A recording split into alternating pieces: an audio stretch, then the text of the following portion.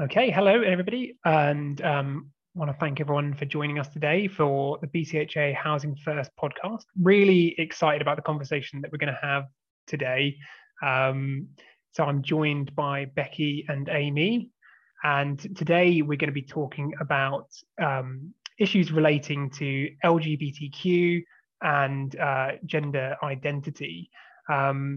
I suppose what I wanted to do, just by kind of way of starting it, perhaps Becky, I can come to you, and just I wanted to know a little bit about why you were keen to have a conversation with us on the podcast today. Okay, yeah. So one of the reasons that I wanted to join into this conversation is that I think it's very important to raise awareness, and obviously through sharing our experiences and coming through an experience when I had to go through so much stuff, especially in places here in UK and so many different offices. And sometimes I had some ups and downs because people sometimes are aware of things and sometimes they are not aware of things, and they lead into kind of painful moments sometimes. And I think by sharing my experience would make things a little bit better when it comes in the general perceptions of things. I suppose my interest in this subject, from being a part of the LGBTQ plus community personally, I do have a personal interest, and I think organisations like BCHA, there's always things that can be improved on, and there's always things that we can address and start doing better. The reason I wanted to do this podcast and do something like this is Becky and I are both part of the Equality, Diversity and Inclusion Forum for BCHA, and we thought this was a perfect starting point to kind of start the conversation internally within the organisation, and raise awareness, because the more awareness that's raised, the more comfortable people and confident people are going to be having conversations about LGBTQ issues. Excellent. So I wanted to ask a question. It's around about the importance of our use of pronouns. And what for you, Becky, perhaps if you could start, what's the importance of using pronouns? And for instance, why can't we just assume that somebody is, I don't know, the gender identity that they just appear to us to be? Yeah, so, well, I can talk about this one through my perspective and my own experience. And pronouns to me, it's my identity. So if somebody try to make an assumption of my identity and address me however they want, that's gonna make me feel lost. That's gonna make me feel denied. That's gonna make me feel like I don't exist. And that is really, in the total meaning of the words, painful. And I can give you examples of little moments when this has happened to me. And one of those was not around December, and I was going downtown and I went to a shop, and one lady there, she called me sir. And at the moment, I was just shocked and speechless, and I started shaking, and I just left the shop. And when I went out, my legs weren't moving. That was the feeling that I got. And just horrible. And this can lead even further, because there are people that they end up in self-harm just because they are not addressed and valued and seen as who they are. So I think it's denying somebody's identity. It's one of the worst things that you can do to people. And I think it's very important for people to understand that and respect people's identity and using the right pronouns, and sometimes ask about it, because it's nothing wrong with asking if you're not sure, because you cannot know somebody's pronouns necessarily by the way how people look. And it's always to be kind to ask if you want to address them properly and make them feel appreciated, respected, and valued for who they are. So can I ask, do you feel, is there room for making mistakes with this kind of thing? So if we use a pronoun perhaps that isn't correct, Is there such a thing as we can make a mistake and then have a conversation about that afterwards? Yes, thank you for this question. It is a room, and it's always, if somebody does a mistake unintentionally, we can sense it. You know, we are humans and we do mistakes, and that's okay and that's fine. And got moments when between friends we have made mistakes, but we know that this is not intentionally harmful. It's just a mistake that as a human we do make, and that's okay.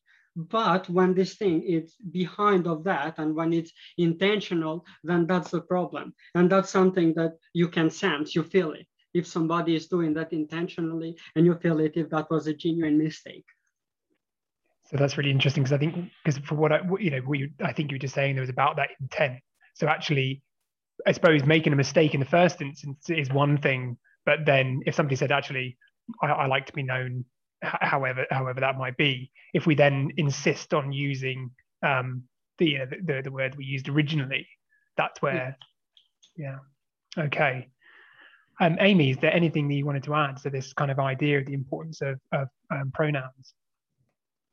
I completely agree with everything that Becky said. I think she hit the nail on the head pretty well with it, to be honest. I think going back to what you said earlier about, can we just assume just by looking at someone?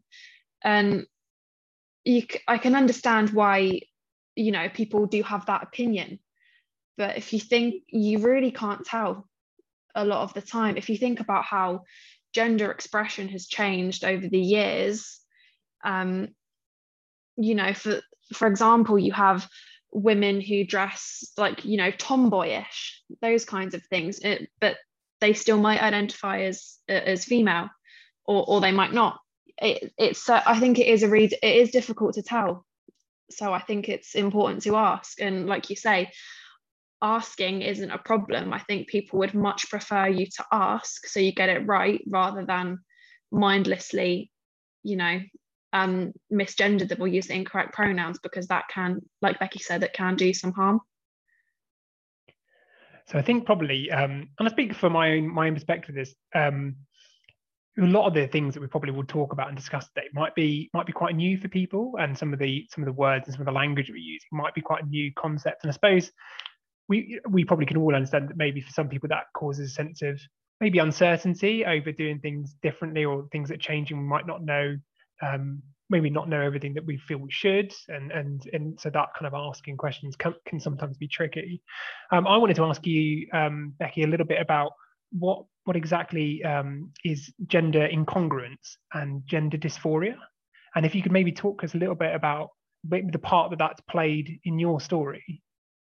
Okay, so gender incongruent, it's a more specific term, because in LGBT, the T, it's more of an umbrella term that includes lots of things into it, like non-binary people, transgender, transsexual, and gender incongruent, from my own life experience. And what that means to me is, because our bodies to me are like containers, right? So putting it in this way, this container, without the consciousness, it's nothing. It's unfunctional, it's useless. It may have all the organs, may have everything, but they won't mean nothing without consciousness. So what I mean by that is that consciousness is what gives us the identity and makes us who we are. So if we take the consciousness out of the container, our bodies are nothing and mean nothing. And by that, what I mean is, because I always say to people, I'm born a woman. It just happened to be on the wrong container, and I'm fixing it. I'm shaping it, my own form, to match who I am from inside and who I am in my consciousness. And I think this is the way that as far as I've been able to talk to people, and the people that they asked me, they've been able to understand it more easier than sometimes when we go in terms transgender or all these other terms that sometimes unfortunately do lead in confusion. So, and that's why I think it's very important to understand that, and it's very important to understand incongruent people, that we are born with the right gender, right? We are just correcting our bodies. Because obviously when people hear the word transgender, the first thought they have in their mind is like, you are changing your gender, right? And obviously, like I said, I'm born with the correct gender. I'm just fixing the container, I'm fixing my body. And I think this is a pretty simple way of explaining it and making it more understandable for people out there as well. And gender dysphoria, and thank you for asking for that as well, because it's a very, very important point, to be fair, is first of all, incongruent people, they do experience dysphoria in different ways. Everybody experiences it differently. And dysphoria is when my outside doesn't always reflect my inside, right? So what that means is this makes me feel down, this makes me feel upset, this makes me feel horrible. And I got moments when I don't even want to see myself when I have this moment of dysphoria. So in that term, what I mean is, imagine in a moment when I don't want to see myself, I cannot allow the other people to see me.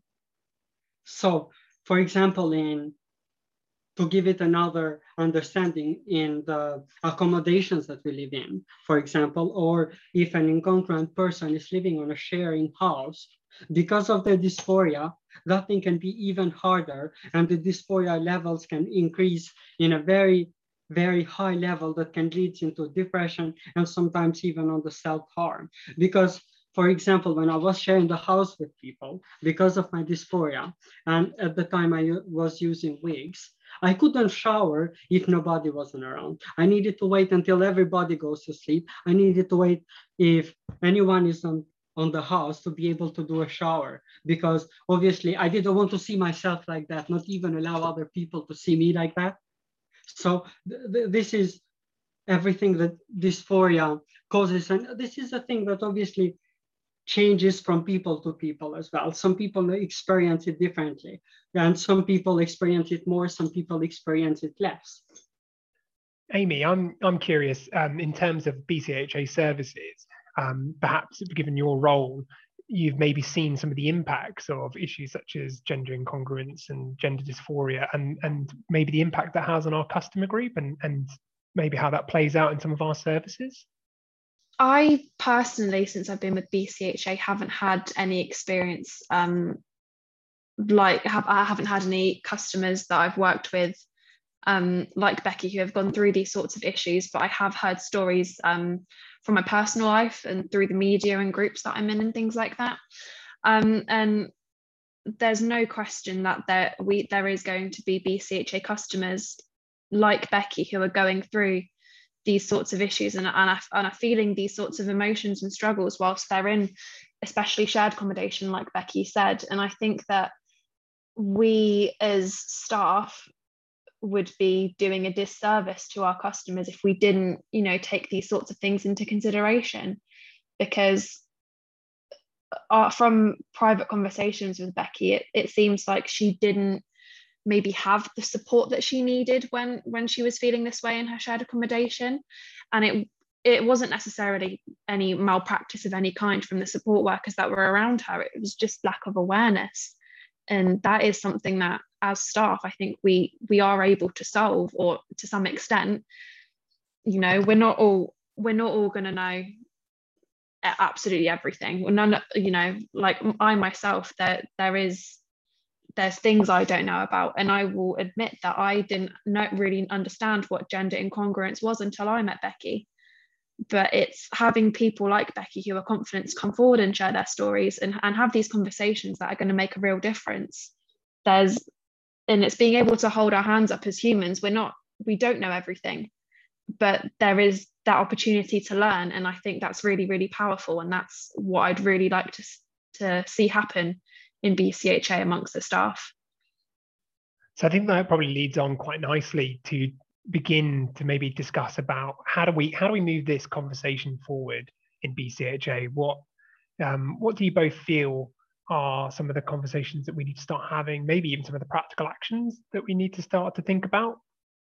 So Becky and I have actually already got a bit of a plan. Like I said, we're part of the ED&I forum, and we are putting together some awareness raising content. So blog posts, articles, social media posts from groups and blogs that we follow regarding the LGBT community. And we are going to be raising awareness about LGBTQ issues throughout the months June, July, and August. So in line with Pride season. This will be internally through the company, so on Yammer and the Hub, and hopefully also on BCHA social media, so Facebook and things like that as well, for customers and for members of the public. So we're hoping that's going to be a good starting point, to get the conversation going and to help BCHA staff realise it's okay to talk about these issues and start those conversations. Because like I say, some people, some of us won't know or will be nervous to talk about these things. So we're kind of trying to break that barrier a little bit, to make it a more widely talked about issue amongst the staff and customers, and hopefully that will enable us to support our customers better in the long run. Same question to you then, Becky. What do you think we need to do to get the conversation moving in BCHA?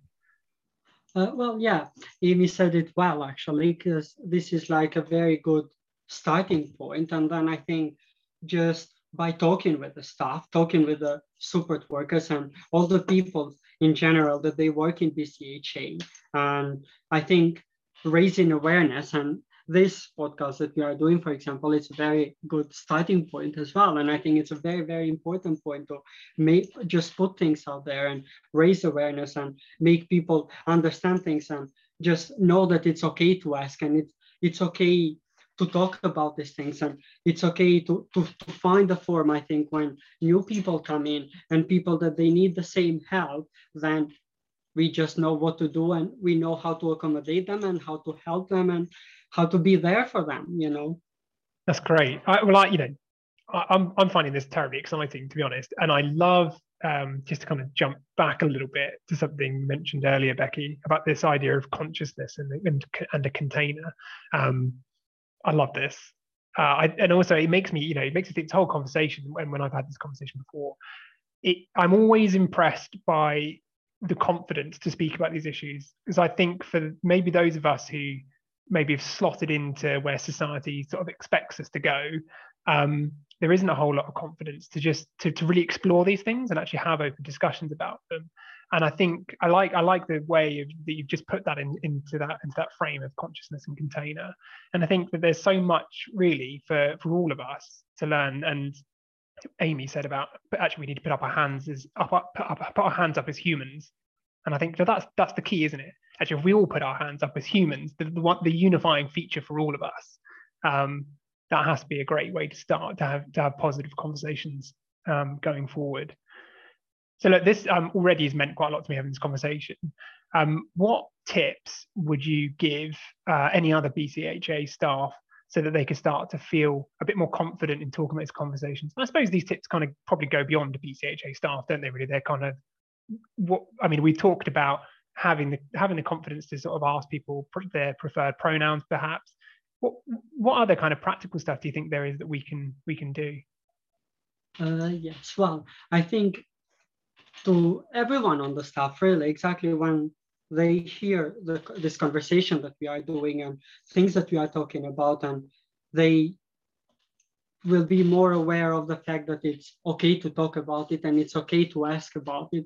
And I think one of the important things as well is not to keep this thing only in BCHA, but if outside out there we see these issues and we see somebody that is being discriminated, is being persecuted just because of who they are, and we are capable of doing something about it, not to stay silent, but to talk about it, and I think this is very important thing that we need to do in BCHA and out of the BCHA as well. Because I say always, because people say like, what can I do to be a good ally? And I always say to them, well, this knowledge that you got, these discussions that we are having, what are you learning? Don't keep it on yourself, share it, put it out there. And like this, you can make a difference. So same question to you, Amy. Is there any tips that you would give? I think, well, on the same line as Becky, really, having knowledge is power, and if you are aware of these things, you really should, and you have confidence talking about these issues, you should be having those conversations, again, not just within BCHA, but with friends, family members, and other social groups that you're in, because that's how social change and awareness is going to come about. in terms of within BCHA, I think, again, going back, confidence is key, and just, not being afraid to ask the questions. And with the work I do, I support LGBT clients who have been victims of domestic abuse. And it is sometimes difficult to ask these questions. So asking, especially over the phone with COVID, in not having someone in front of you to ask these personal questions, saying, hello, what are your pronouns? How would you like to be referred to? It can be difficult to, sometimes ask those questions, but with practice, it gets easier and it's more comfortable and it becomes more normal. And what I've learned is that it's really, really valued from the person on the other end of the phone that you're supporting. So I think being confident to ask the questions and feeling comfortable in the fact that, you're trying your best as a human. You might make mistakes and that's okay, as long as you correct them. And that it does get a lot easier, and you will build confidence in discussing these things with time, because it becomes more normal, and that's the way it should be. The other thing that kind of occurs to me is that we've spoken a lot about asking other people their preferred pronoun, and being confident to have the conversation with other people about their gender identity. I suppose, what are your feelings about ourselves coming forward with that? So I'm thinking of things like, I've started to notice in some colleagues' emails that they've added their preferred pronouns to emails and things like that. Forgive me if that seems a bit of a small thing to bring up, but it's just something that has just cropped up about, in terms of, I suppose, how we identify ourselves, and is that an important part for all of us to play, or not? Is it a trivial thing, I suppose? I think it's a really good place to start. From kind of research I've done through other organizations and things, if you are engaging with a customer, say for example over email, and they see in your signature that you've put your pronouns there, it shows them that you're aware of LGBTQ issues, and it will make them more confident to come forward, knowing they could probably talk to you about those things. So I think, like you say, it does seem quite small. It's small on our part just to put a few extra letters into our email signature, but it makes a really big difference for the person, receiving that email and seeing that, thinking, oh, I can talk to that person about the things that I'm experiencing and the issues I'm facing, and I think they'll be able to help me, or at least listen and understand me. So I think it is a really important thing to do. Because Amy said it very well, and I can see it from my experience. For example, right, when I first came here, and I was seeing people that they had, the necklaces that you have the work thing, and some of them, they were with a rainbow, and I felt more comfortable going to these people and talking than to someone that didn't have that. And this is the same thing with the pronouns. I think it's very important because it raised a different kind of awareness out there as well. It does help LGBT people, but in the same time, it makes other people aware of that as well, which is very, very important. And I think that's a small thing, but that can make a big difference, to be fair. I think that's really helpful. Thank you. About even just personally from my perspective, it is something we're seeing more and more of, and I haven't had anybody really talk to me about it so clearly, about actually what that simple thing can mean. And like you say, even think down to something as simple as a lanyard. I suppose it's just a little bit of a flag, isn't it, to wave to say, actually, perhaps be a friend. So I like to kind of ask everybody one kind of almost like a little bonus question at the end, which is, and I suppose it's a bit of a tricky question, really, isn't it? Because let me just ask the question. You can decide whether it's tricky or not. What's the one thing you wish you had known at the start of your journey? Now, I suppose the reason I think that could be tricky is when is the start of your journey.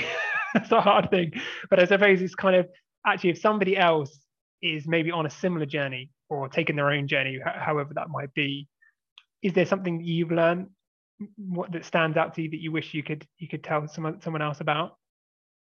Yes. Well, one of the most important things, I think, it's first of all to choose the people that you are surrounded with, because that is very, very important. The people that you can trust.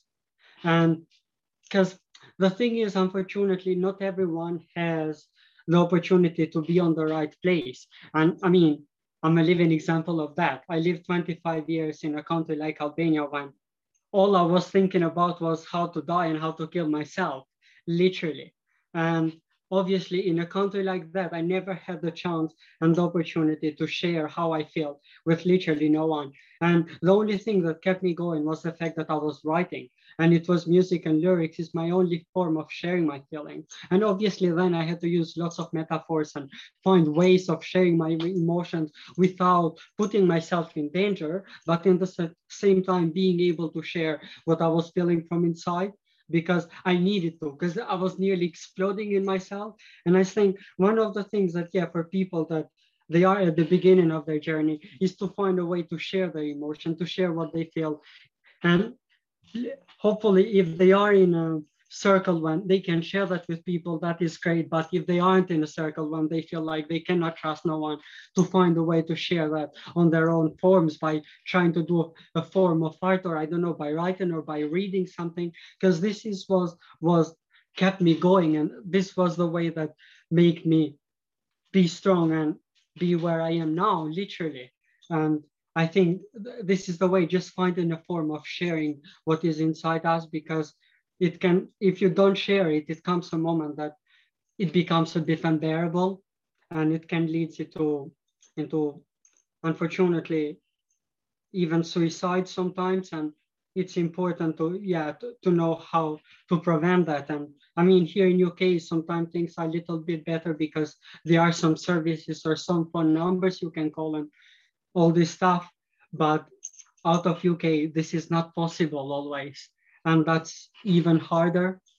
And I think, yeah, because I say to my friends here as well, because I try to explain to them that I know it's hard and I know it's difficult, but believe me, if you were somewhere else, you couldn't even take the bus. If you are ill, you couldn't even go to the doctor to get medication. And sometimes we need to know that at least we have that. And here, this is possible.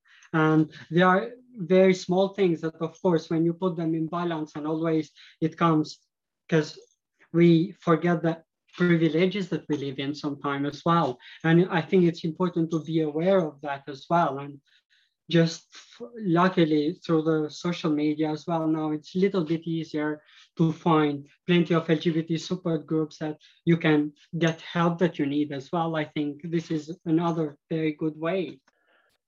Yeah, thanks, Becky. That's really helpful. And I think also, like, you've just highlighted something to me, and I mean, I don't want to end on too much of a downer, but I mean, you're talking about having space and being able to have community around you that's supportive, and the difficulties with that, but and talking about that from a like a personal safety sort of side, but also, you know, there's a real thing in there about safety here that's kind of underlying this conversation, and actually the violence that actually can be perpetrated against people from an LGBTQ community, you know, is really high, and the attacks that people can suffer, you know, I think it's important to note that as well, that we're talking about creating safe spaces more widely, perhaps, as well. It's not just, you know, even your own well-being, you know, in person. Actually, we're talking about people that, you know, have physical attacks perpetrated against them, and vicious verbal attacks, and you know, well, I'm probably not even anywhere near like a good position to talk about that myself.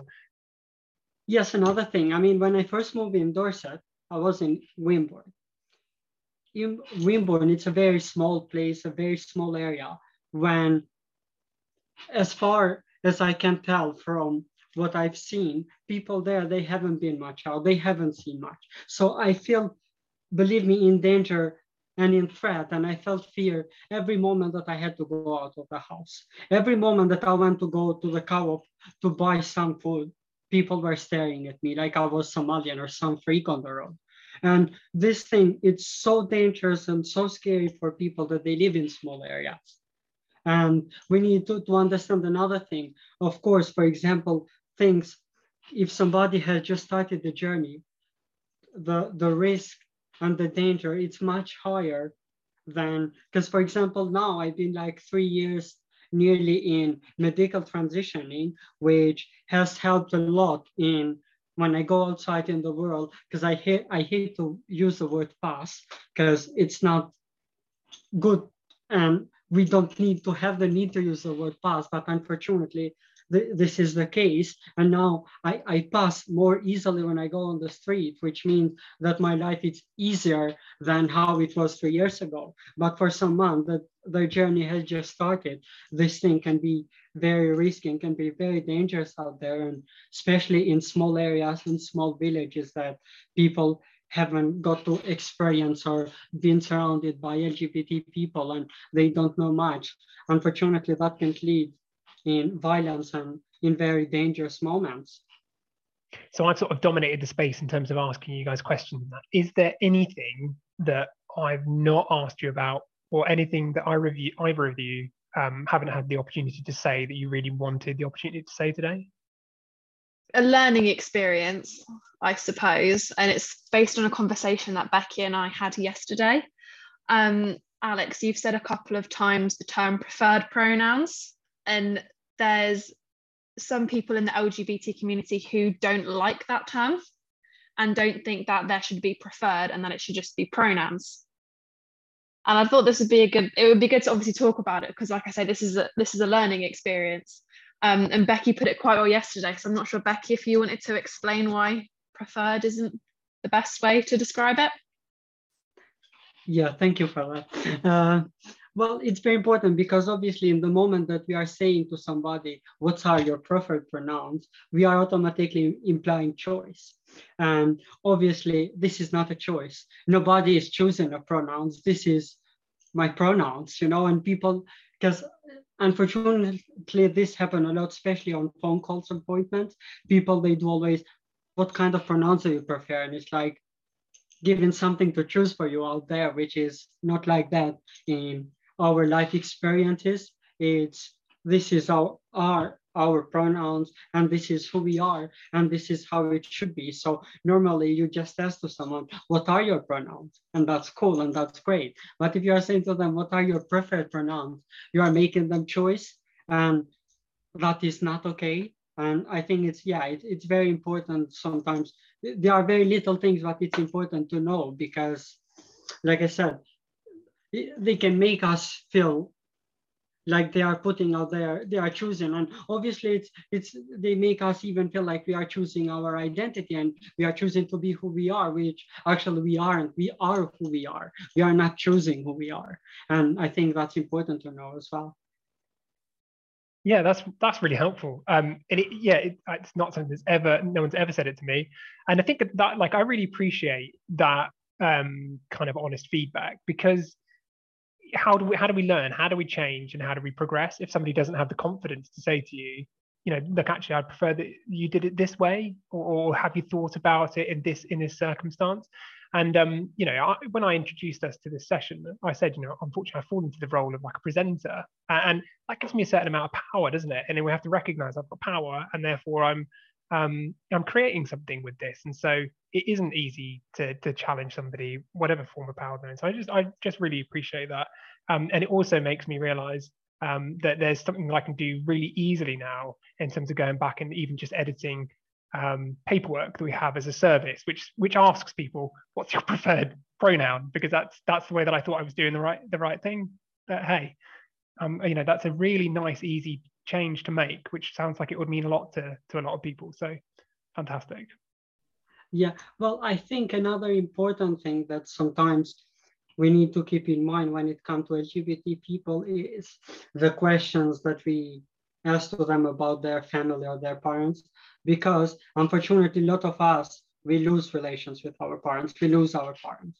And that can be a very painful thing to talk about. And it's not a very easy thing to share, because unfortunately, our life experiences has made us go through these things in a very unfair way, but in the same times, it is how it is. And even myself, for example, if I get asked about my parents and I get asked for family life, believe me, it's very hard for me to talk about it. And especially trans people, they have this is more common in trans people. When they transition, they unfortunately 70-80% of the time they lose relations with their parents, and that's not an easy thing to talk about. And so I guess it's just one thing I think important for people to keep in mind, to think before they ask a question like that, to know that that may be hurtful to people, and it's not an easy subject to talk about it. Yeah, I think that's really wise, Becky. And likewise, that's probably true of most people that we have into our services. That we need to be conscious about the questions that we're asking them and asking them about their background. And I think the other thing that I think I've been doing this kind of work for about 13 years now, and I'm increasingly conscious of just how much information we ask people for, and just about how much we ask them to divulge about their background and their experience and very personal and intimate moments of their lives. And just, I suppose, just a bit of a greater consideration about the way that we're doing that and how we're recording that and who we're sharing that with. I mean, obviously, I know that these are things we're really conscious of, but it's really precious information about people, and just to be very careful with that and really conscious of how we ask those things, I think is really, really important. Well, look, I have really, really thoroughly enjoyed this conversation. Really appreciate it. I hope that if the opportunity arises, you both might like to return at some point in the future to talk about what you're up to. So I'm aware that you've talked about, you've got lots of stuff up and coming for the next few months. So you mentioned June, July, and August, lots of awareness raising activities that you're going to be doing. And just to remind everybody that information is going to be available in places such as Yammer, the Hub. It's going to be going out externally on the BCHA Facebook page and other areas of social media. Is there anywhere else that people need to look to find out what you guys are up to? I think the only other place really is the Equality, Diversity and Inclusion Forum that BCHA are running. I really hope that doing this podcast will kind of allow that conversation to open up a little bit more, and just to staff and customers. The forum is running at the moment. It's going to be continuing, and there's going to be a lot of exciting changes being made throughout the forum in lots of different areas of BCHA, but anyone can join, any staff, any customers. So if anyone's listening to this and wants to get involved in the conversation and be part of the change, then they can get involved. They can, there's an EDI BCHA email, so anyone can email us on there and get involved, because like I say, anyone can join, and the more of us there are, the better. That's great. Look, thank you both so much. Yeah, thank you for joining us today. It's really great.